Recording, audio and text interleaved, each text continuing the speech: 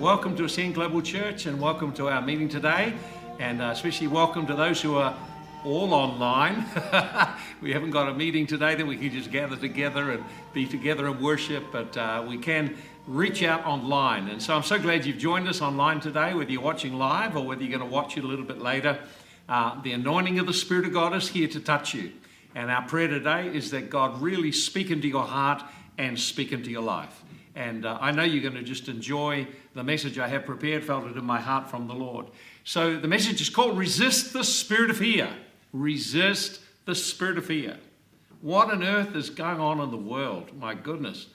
Look, when you look at the media and you look at the things that are coming out, proclamations of this and that, and we have lockdown and then we're free, then there's more lockdowns. And if you look into the news, you see struggles taking place in the global supply chain, possible inflation. In fact, when you look at the news, you can't help but realize that there's turmoil going on everywhere. There's turmoil in the financial area, turmoil all over the world in the financial area.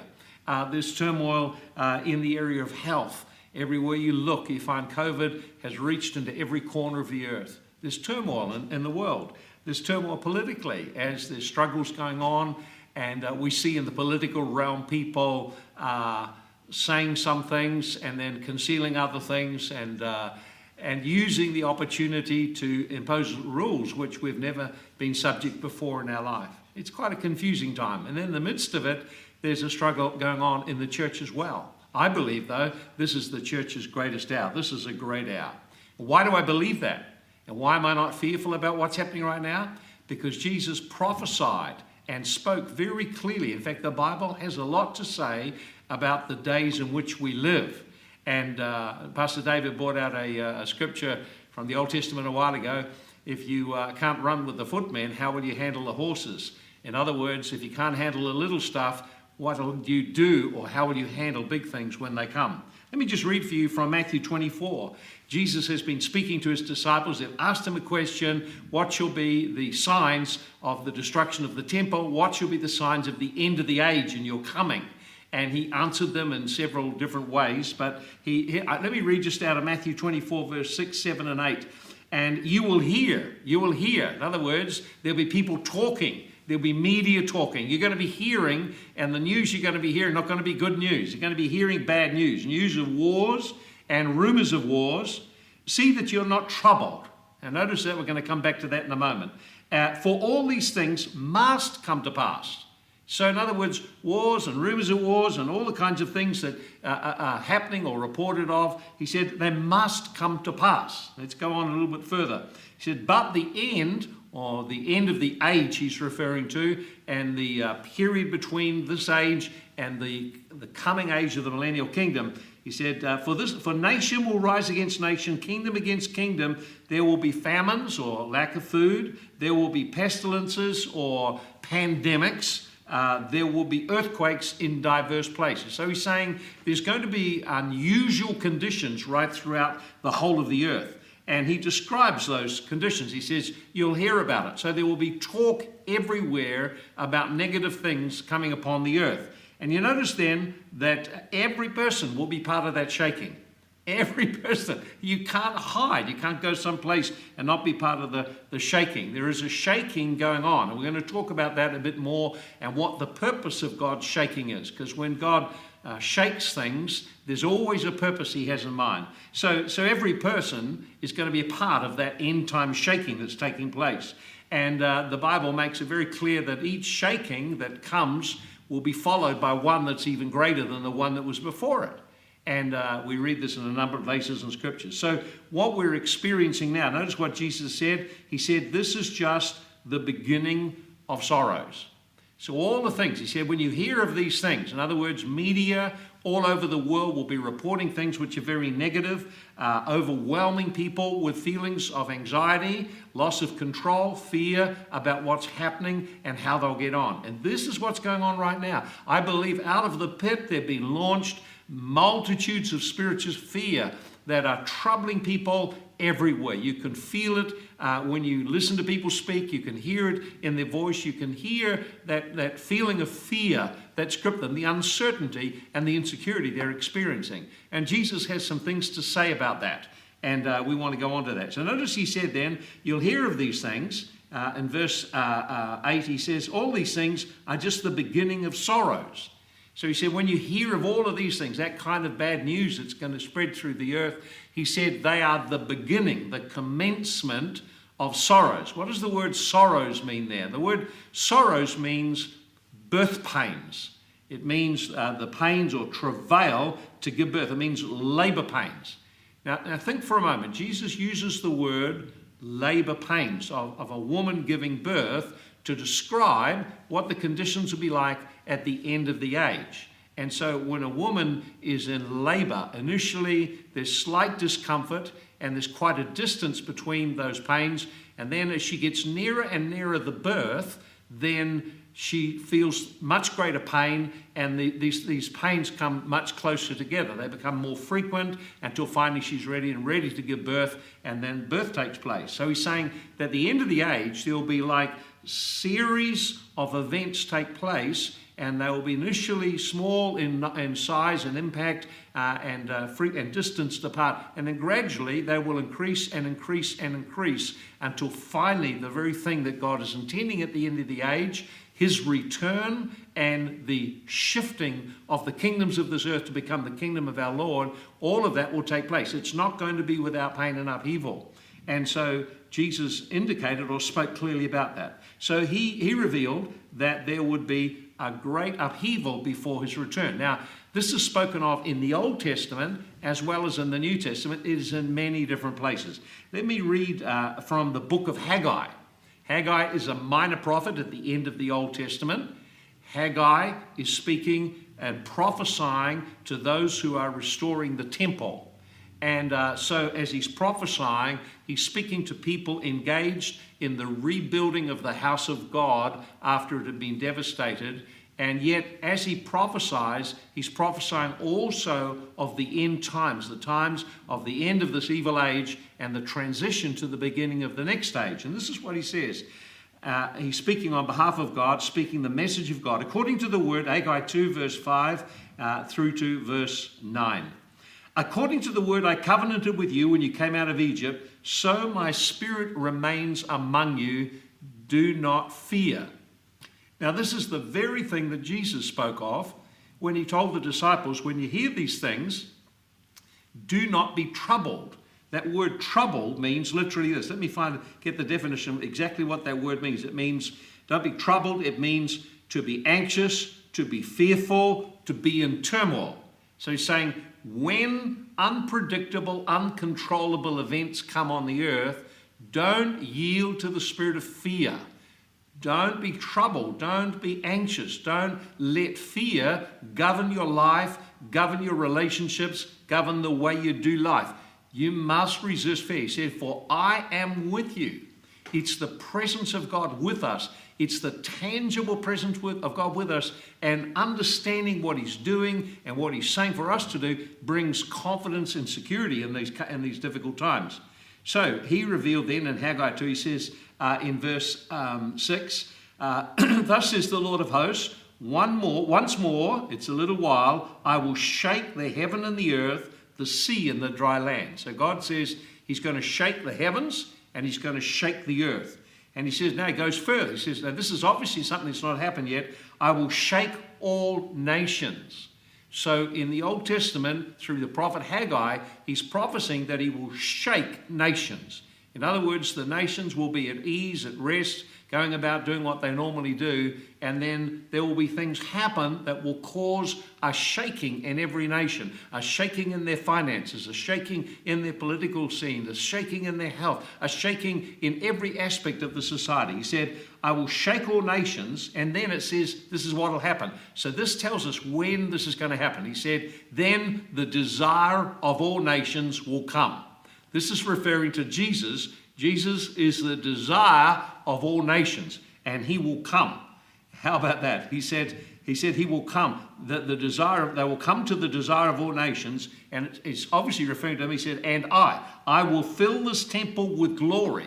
So he's saying that there's going to be a season of trouble, of turmoil, of upheaval prior to his coming. And then at his coming, it said that he will be the desire of all nations. He'll be the only one who's the Prince of Peace, can bring peace into the world and bring settlement to the situation. And he says it will come with a strong, powerful manifestation of his glory. In another part in the Bible, it tells us the whole earth shall be filled with the glory of the Lord. Well, that's something we need to talk about another time, what that will look like and what that millennial 1,000 years could look like. It's really interesting when you start to study it and find out about it. But that's not where we can go today. So he says, the silver is mine and the gold is mine, says the Lord of hosts. In other words, saying that finances lie in his hand, either to give or to withhold them. So in the end times, when we're going through these difficult times, there's a need to bring our finances into divine alignment and look to him as our source, because jobs and other sources of income will go through turmoil. And he says, and the glory of this latter house or temple shall be greater than the former, says the Lord of hosts, and in this place I will give peace. Now, I can't spend a lot of time developing that, but let me just share a couple of thoughts on it. He's saying that in the end time, there will be a greater glory in the earth than there was in the days when the glory filled the temple of Solomon. I encourage you to read in the Old Testament, have a look at that season in Israel's history when the glory of God filled the temple and when the nation became the center of the nations of the earth, and leaders of all nations came there to Israel to hear the wisdom of Solomon. It tells us there was great peace at that time, there was great prosperity, all prefigure the coming millennial reign of Christ on the earth. And so he tells us very clearly in that prophetic word, there will be a shaking of the earth. So what is the shaking about? The shaking is the preparation for the return of the King. The shaking is the upheaving of everything, and we'll see why it is and what God has in mind. And the Bible tells us that Jesus will come, he will return, and he will rule the earth as its rightful king. Let me just give you an example of that in Zechariah 14, verse 9. Zechariah was also a minor prophet, prophesying into his generation, but also prophesying into the end times. And he said, and the Lord shall be king over all of the earth. In other words, he will be an emperor. He will be the King of Kings. He will be the ruler over every nation in the earth. You just think of the nations of the earth. You put a name on those nations right now, and there'll be someone who will rule over them. Now, a lot of Christians and a lot of people get caught up in all kinds of speculation about the end time and the mark of the beast and the Antichrist and the one world government. Listen, this is the one world government that's going to be established. This is the one that will last. It's notice here, Jesus is the rightful king, and he shall be Lord over all the earth, and in that day it shall be the Lord is one and his name is one. So how about that? The Bible is very clear. There will come a day when Jesus will be Lord over all of the earth. There will be a period of 1,000 years when he and the saints who've raised to walk with him, saints who've been faithful in this current evil age, will work with him to renovate and restore the earth, to prepare it for the coming of the Father. Look what it says in Zechariah 14, verse 16 and 17. And it shall come to pass that everyone who is left of the nations, so there'll be a massive turmoil, there'll be all kinds of manifestations of the judgment of God. And it said, everyone who's left of all the nations which came against Jerusalem. So there's a prophetic insight there that in the end times, Jerusalem will be surrounded by its enemies. Nations will come against Israel, and the Lord will defeat them. And it says those who are left of those nations, indicating they have suffered massive losses and massive defeat. It says they shall go from year to year to worship the King, the Lord of hosts, and to keep the Feast of Tabernacles. Now there's a lot in there. Notice what it's saying. It's saying that upon the return of the Lord, it said there will come a season in history when all nations, the leaders of nations, shall come up to Jerusalem to worship the Lord. How about that? And not only that, they will come up to keep the Feast of Tabernacles. What is the Feast of Tabernacles? Well, the Feast of Tabernacles is one of 3 major feast days in the Bible. When we look at the history of Israel, God ordained 3 seasons of celebration. The first was Passover, where they celebrated the freedom of the people of God from Egypt. Passover was a prophetic feast.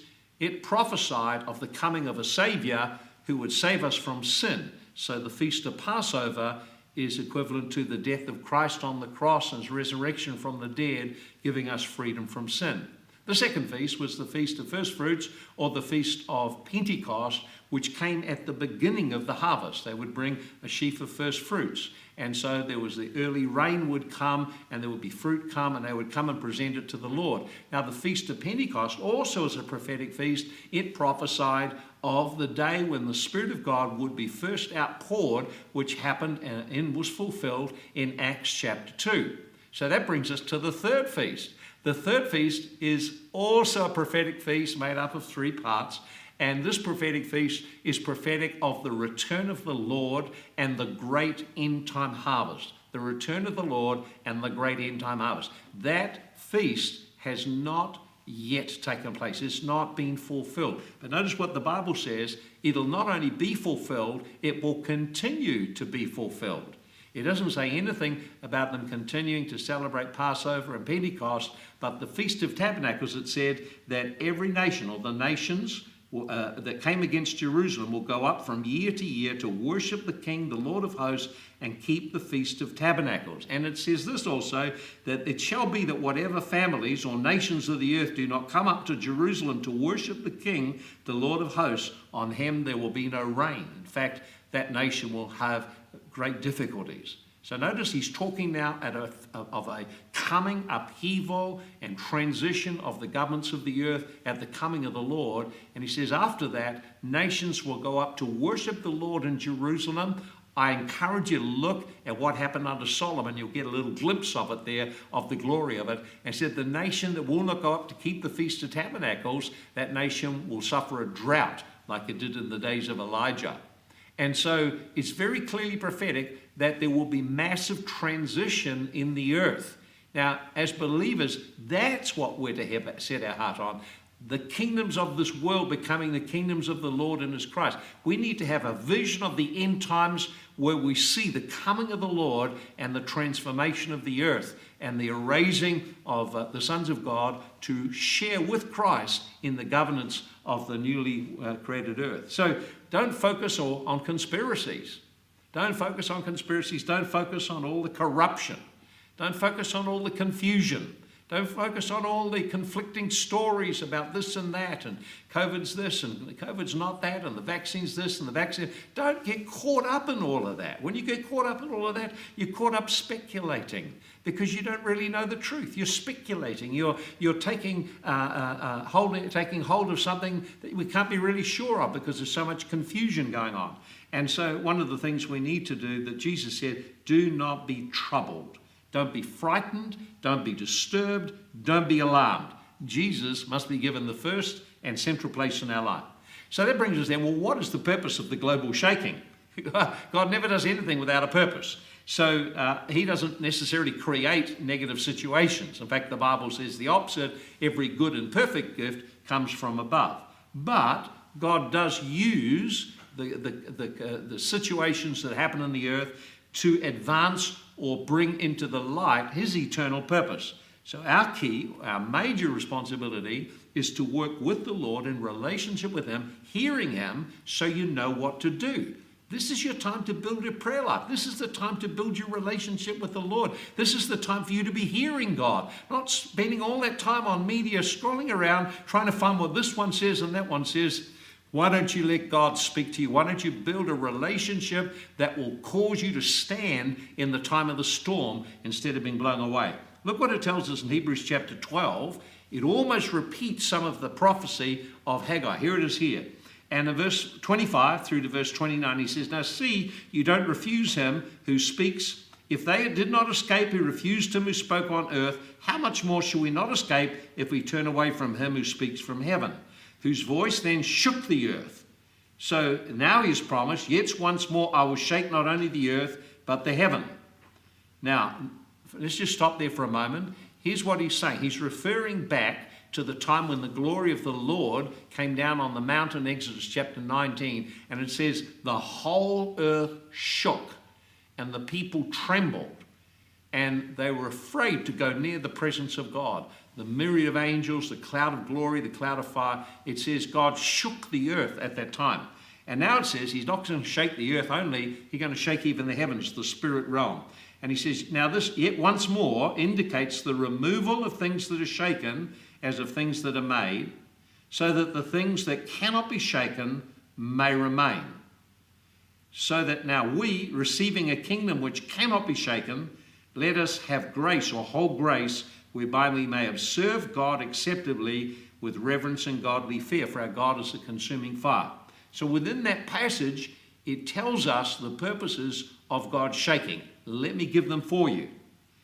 It's Hebrews 12, 25 through to 29. Number one, the first purpose of the shaking is to call the church to repentance.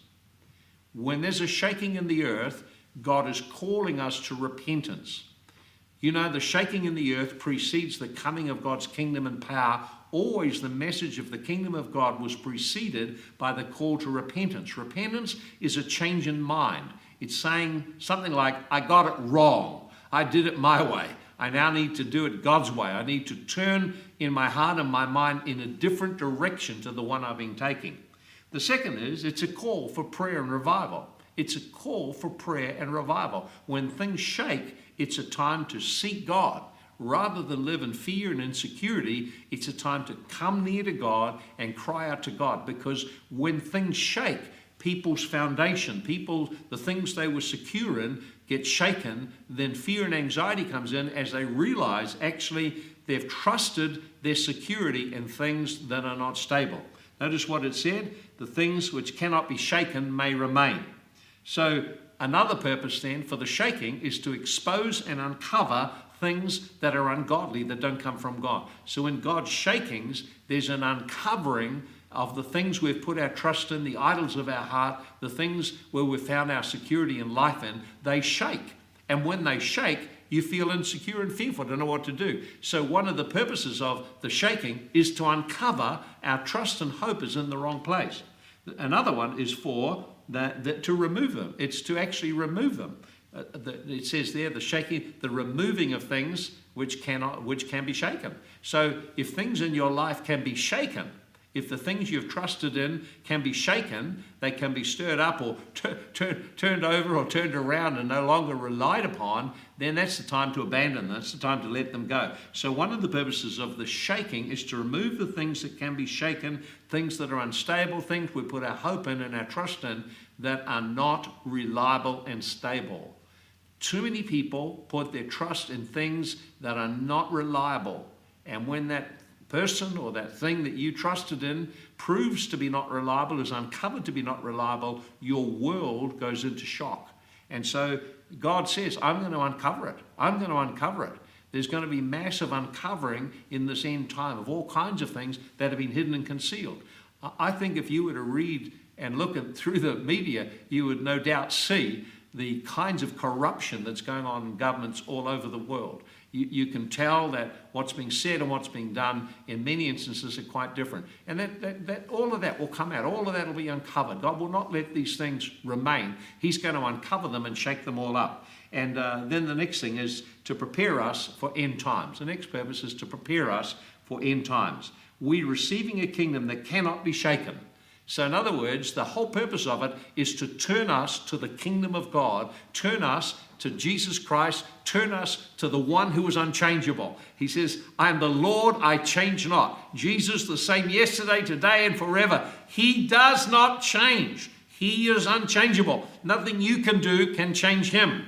He is unchangeable. And he's the unchangeable Savior. He's the unchangeable deliverer. He's the unchangeable healer. He's the unchangeable Son of God. And so we need to rest our life and hold on to things that are unchangeable. Because when everything else gets shaken, at the core of our being, we're a solid rock because we're holding on to the one who cannot be changed. Now, Notice there that we're going to look at a scripture now that fear is actually a demonic spirit. So we saw that when God is going to bring about a shaking, that everything will be shaken that can be shaken. The shaking will come in waves. There's first one wave and then another. I don't think we're getting back to normal at all. I think that the world is in a process of change and shift, and it won't go back to what you used to and what you thought it was and what you liked it to be. It's in constant change, and just when they think they've got some answer to the COVID, then they find there's another strain, and then there's something else and something else.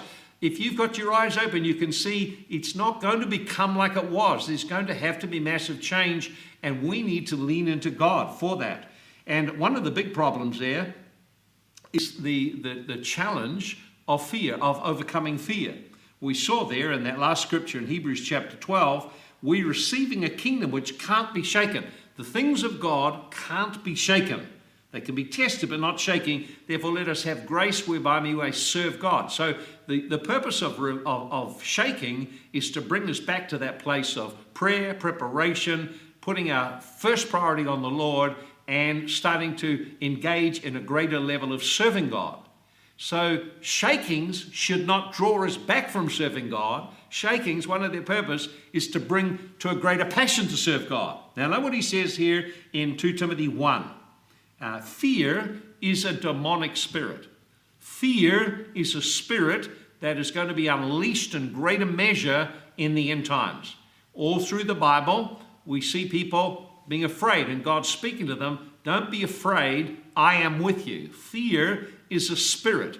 God is a spirit that's much more powerful than any one of your fears. Let's read in 2 Timothy 1, verse 6 and 7. I remind you, Timothy, Apostle Paul is writing to Timothy, young disciple, young son in the Lord, stir up the gift of God that's in you by the laying on of my hands, for God has not given to us a spirit of fear.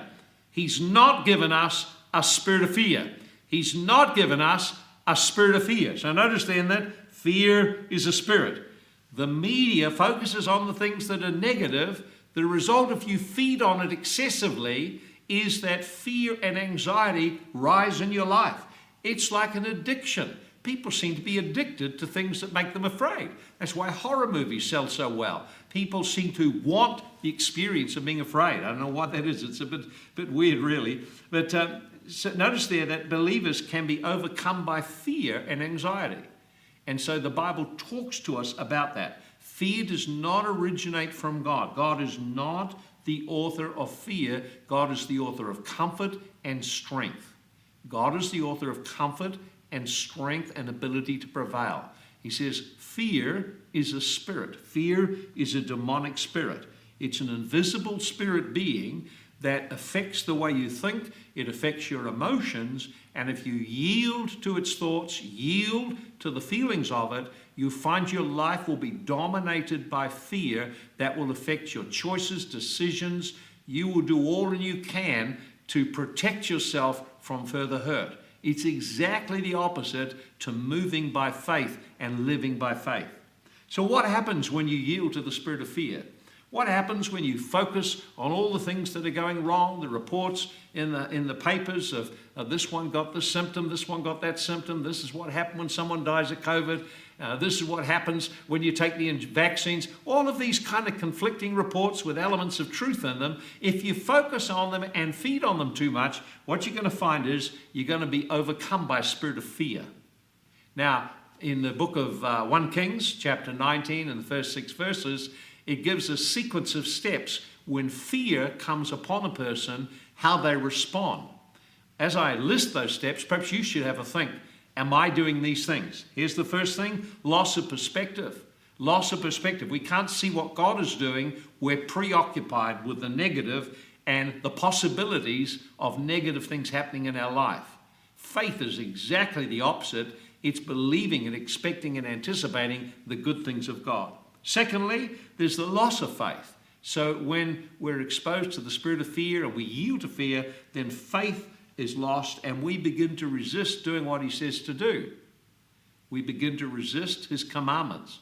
Here's another thing. Fear, when fear comes around our life, then there's also withdrawal from our God-given assignment in serving others. Elijah drew back from the assignment, the very reason God had raised him up and positioned him in the nation in that day, in that time, in that hour, and he drew back from his assignment, drew back from serving people at the very point they needed the man of God at that time.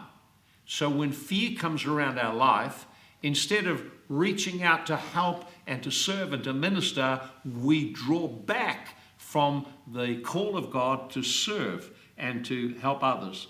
The fourth thing is, we tend to focus on ourselves. We tend to focus on ourselves and on self-preservation. It becomes now no longer thinking about others. Our attention's around ourselves and how does this affect me and how can I control people and relationships and events so I don't get hurt any further. It leads to, if you follow the story of Elijah, it leads to isolation and separation from meaningful relationships. Well, that's happening right now.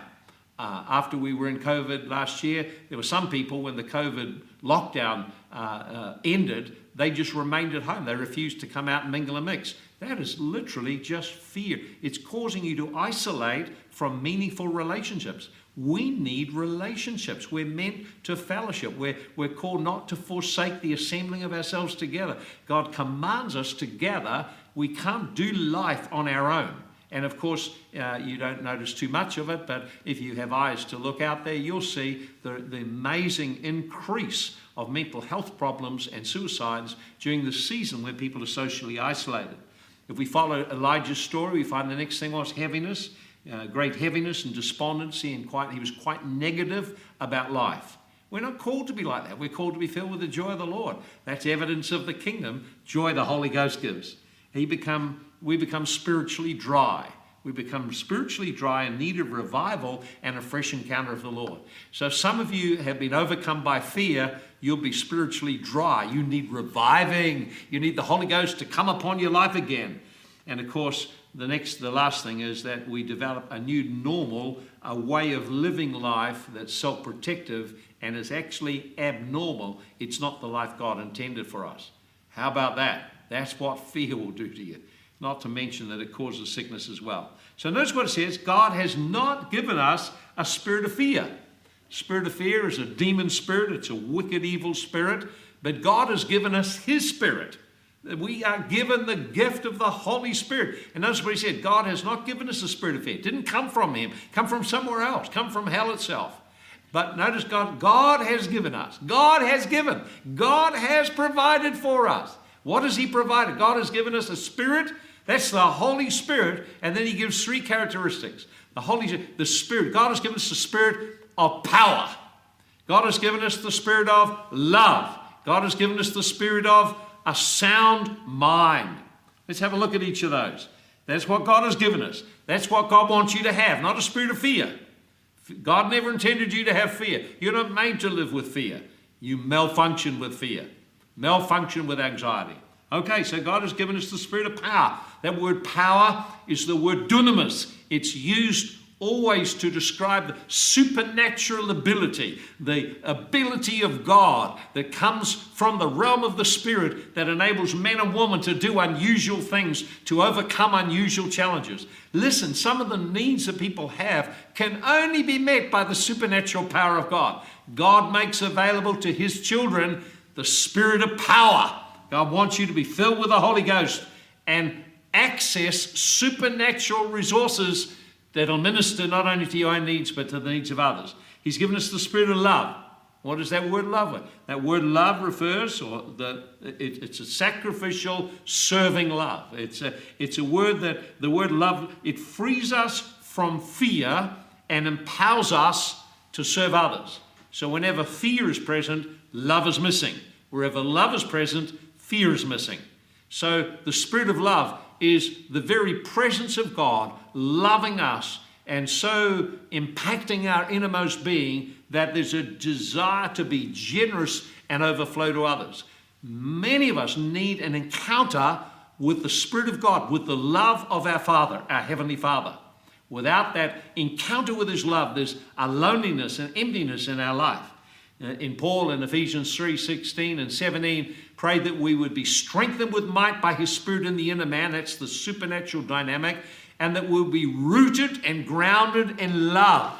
How about that? So God wants you to be rooted in his love, to encounter his love, to experience his love, because that love will activate your faith. That love will activate your ability to trust God. He wants you to encounter that love. That love will cause you to look outward to serve others out of the overflow of what God's given you. Notice the third thing he said, I've given you a spirit of a sound mind. A sound mind. What does that mean, sound mind? That word sound mind means to restore you back to your senses. So if you're a bit disoriented, a bit confused, a bit out of focus, a sound mind means to be restored back to your senses. It also means to be restored back or to hold on to your duties. It means to encourage. So notice there that the spirit of a sound mind means that the Holy Ghost will work on you to encourage you and move you back to fulfill your responsibilities.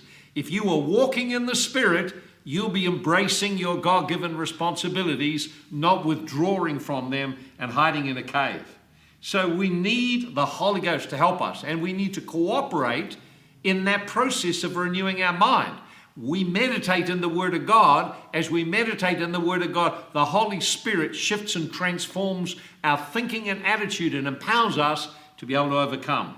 So no one can do this for you. Your heart must become established. Let me read for you a great scripture out of the Psalms. Psalm 112, 7 and 8. He's talking about a man of God, a man walking with God. And it said, he will not be afraid of evil tidings. He'll not be afraid of bad news. He'll not be afraid of the commentaries on the news. He'll not be afraid of what's on Facebook. He'll not be afraid of what's on the internet. He's not going to be afraid of people telling him bad stuff. Did you hear the bad things that have happened? He's not going to be afraid. Evil tidings have a way of gripping our heart with fear. He says he'll not be afraid of evil tidings. Why? Because his heart is steadfast, trusting in the Lord. Why or how do we overcome evil tidings? Having a heart that's steadfast and trusting the Lord. And so you notice there then we need that. Steadfast means to be firmly established, securely determined. To be established means we lean upon the Lord and we're holding on to the Lord. So we have to cultivate our trust in God. So you notice he said, Timothy, stir up the gift of God that's in you by the laying on of my hands. Timothy had received a spiritual gift. He had received a special empowerment by the Holy Ghost. And that empowerment was to enable him to minister to the needs of people. But that gift had become dormant. When we say dormant, it means it's there and present, but it's completely inactive. So why do the gifts God gives people become dormant? Well, there are many reasons. I'll give you two of them. This is one here. The first one there is fear. God has not given us a spirit of fear. Timothy was functioning in a gift. He was serving people. He was ministering to people. God was flowing through him. God was working through him. And now he's withdrawn. He's become quenched in his operations, overwhelmed by fear of people and circumstances and so on. And he's now no longer functioning in the gift. The gift is there, but fear has stopped it operating. The second instruction, the first letter of Paul to Timothy, he told him in 1 Timothy 4:15, Timothy, do not neglect the gift of God that's in you by the laying on of my hands. So neglect is the second reason the gift stopped functioning. What does that mean? Neglect means to lack value of something, to not care about it, to actually lack investment in it. And so one of the reasons that the gift stopped functioning in our life is fear. Another reason is neglect. We're not investing in the development of our life with God, the development of the gift. We're not investing. We're holding it all lightly. And sometimes people hold it lightly because they have a low esteem. They have a very wrong image of themselves. They don't see themselves as God sees them. That you are sent by God to bring blessing to someone who's never heard about Jesus Christ. Man, this is an important assignment you have. So the gifts aren't for you. God gives you a gift for others. 1 Corinthians 12:7. Now, the manifestations of the Spirit are given to everyone or to each one, and the purpose to profit others. So notice what we see there. You're a child of the living God. Every son of God, the word son means to build the Father's house. So God intends for every believer not to be self-centered and needy. That's not his plan for you. He does not want you to have a lifestyle where it's all about me and getting my needs met. That's so immature. That's like a little baby. God is wanting you to grow up and become a builder of other people. And so for that reason, he gives every believer's giftings. The gifting is given to you, but it's for others.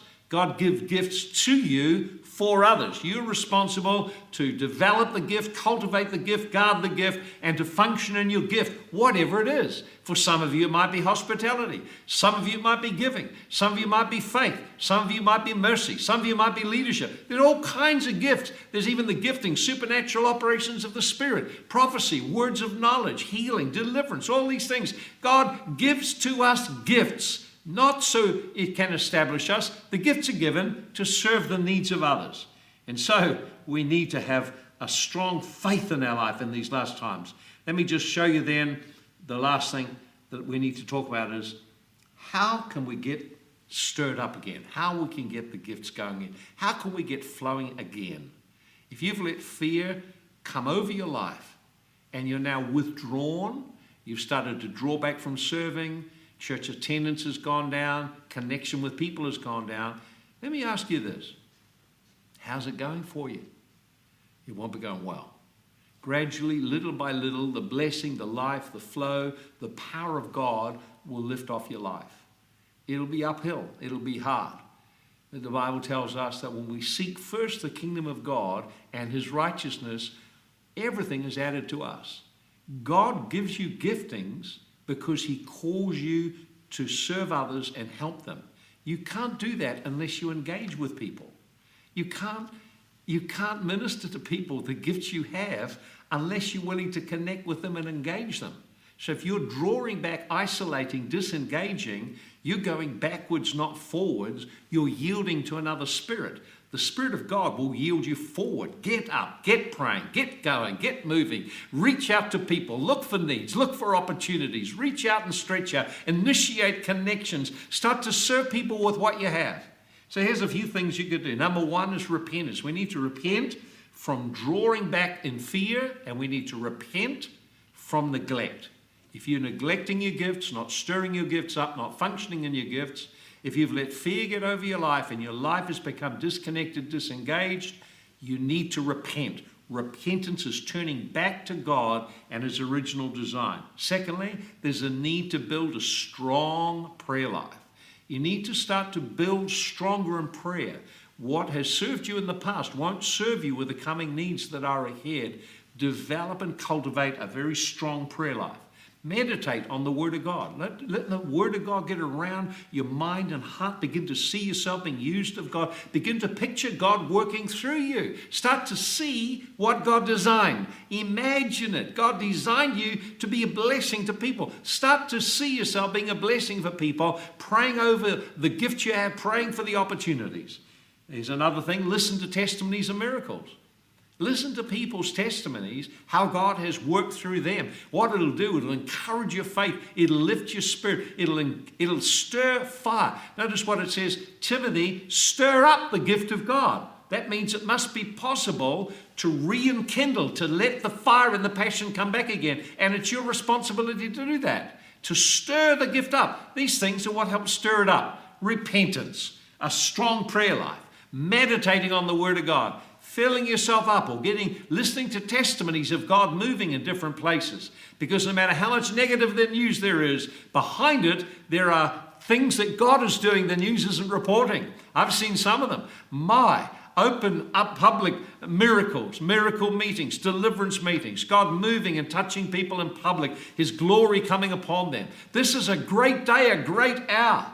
And of course then the last is you've got to take some risks. You just have to take some risks of faith. You've got to step out. Look for the opportunities to engage people rather than disengage. Don't put your mask on and draw away. Rather, reach out to the person, connect with them, communicate with them. There's someone in need that needs the gift you have. I want to just pray for you right now that you will be activated again in those gifts of God. So I want you just to reach your hand out to the Lord wherever you are right now. God has a call on your life. God understands that life is uncertain and pressures have come, but he wants you to break your agreement with fear, to repent of that fear, and to repent of the neglect of stirring and building your life to serve him. Would you do that right now? I'm going to lead you in a prayer right now. I'm going to pray for the fire of the Holy Spirit to come upon you and activate and stir you back up again. Father in heaven, I thank you now for each person that's watching online right now. Father, I stand as their representative, and Father, I come before you and I declare, Lord, that we have surrendered to fear. We've surrendered to fear. We've surrendered to anxiety. We've surrendered to the spirit of fear. Lord, today we repent. We bring this to the cross and ask you forgiveness for not being the people of faith, for without faith it's impossible to please you. We, Lord, thank you for the blood of Jesus Christ, cleansing from all the defilement of the spirit of fear. We break agreement with the spirit of fear. We say and declare, God has not given us a spirit of fear. God has given us a spirit of power, of love, and a sound mind. Today, we unite with the Holy Spirit. Thank you, Lord, for releasing the spirit of power. Thank you for releasing fresh love and revelation of your love. Thank you, Lord, for releasing clarity and sharpness of thinking about the call and purpose of God, of thinking about serving. Lord, today I stand alongside and with all of those who are watching that have neglected their personal life with you, neglected or despised the gift that you have given them, made small of it and negated it, compared it with others, in whatever way that we have dishonored the gift you entrusted to us, to be used by us to serve you, to build your church, to extend your kingdom. Lord, we repent of that right now, of that neglect. Lord, today we receive by faith a spirit of prayer. We receive fresh fire right now in Jesus' name. Lord, I thank you for the release of the Holy Ghost. I thank you for release of an anointing upon people right now. We just call that anointing to be activated. 3, 2, 1. The power of God is upon you right now. I call your gifts to function again. I command the spirit of fear and anxiety to go. I command heaviness and isolation to go. I command the spirit of death to go. I call you out of the cave of defeat and into the end time army of God. Thank you, Lord. Thank you, Lord, for your presence touching people right now. Thank you for the Holy Ghost resting on people right where they are. Father, we release your healing presence right now. We release healing. We release deliverance where people are right now, where they've got heaviness. We thank you that heaviness is going now. Sleeplessness going right now. Fear going right now in Jesus' name. Father, we give you all the honor and the glory. What a joy it is to be in the end times and part of what you're doing in the earth. We love you, Father. Amen. God bless you.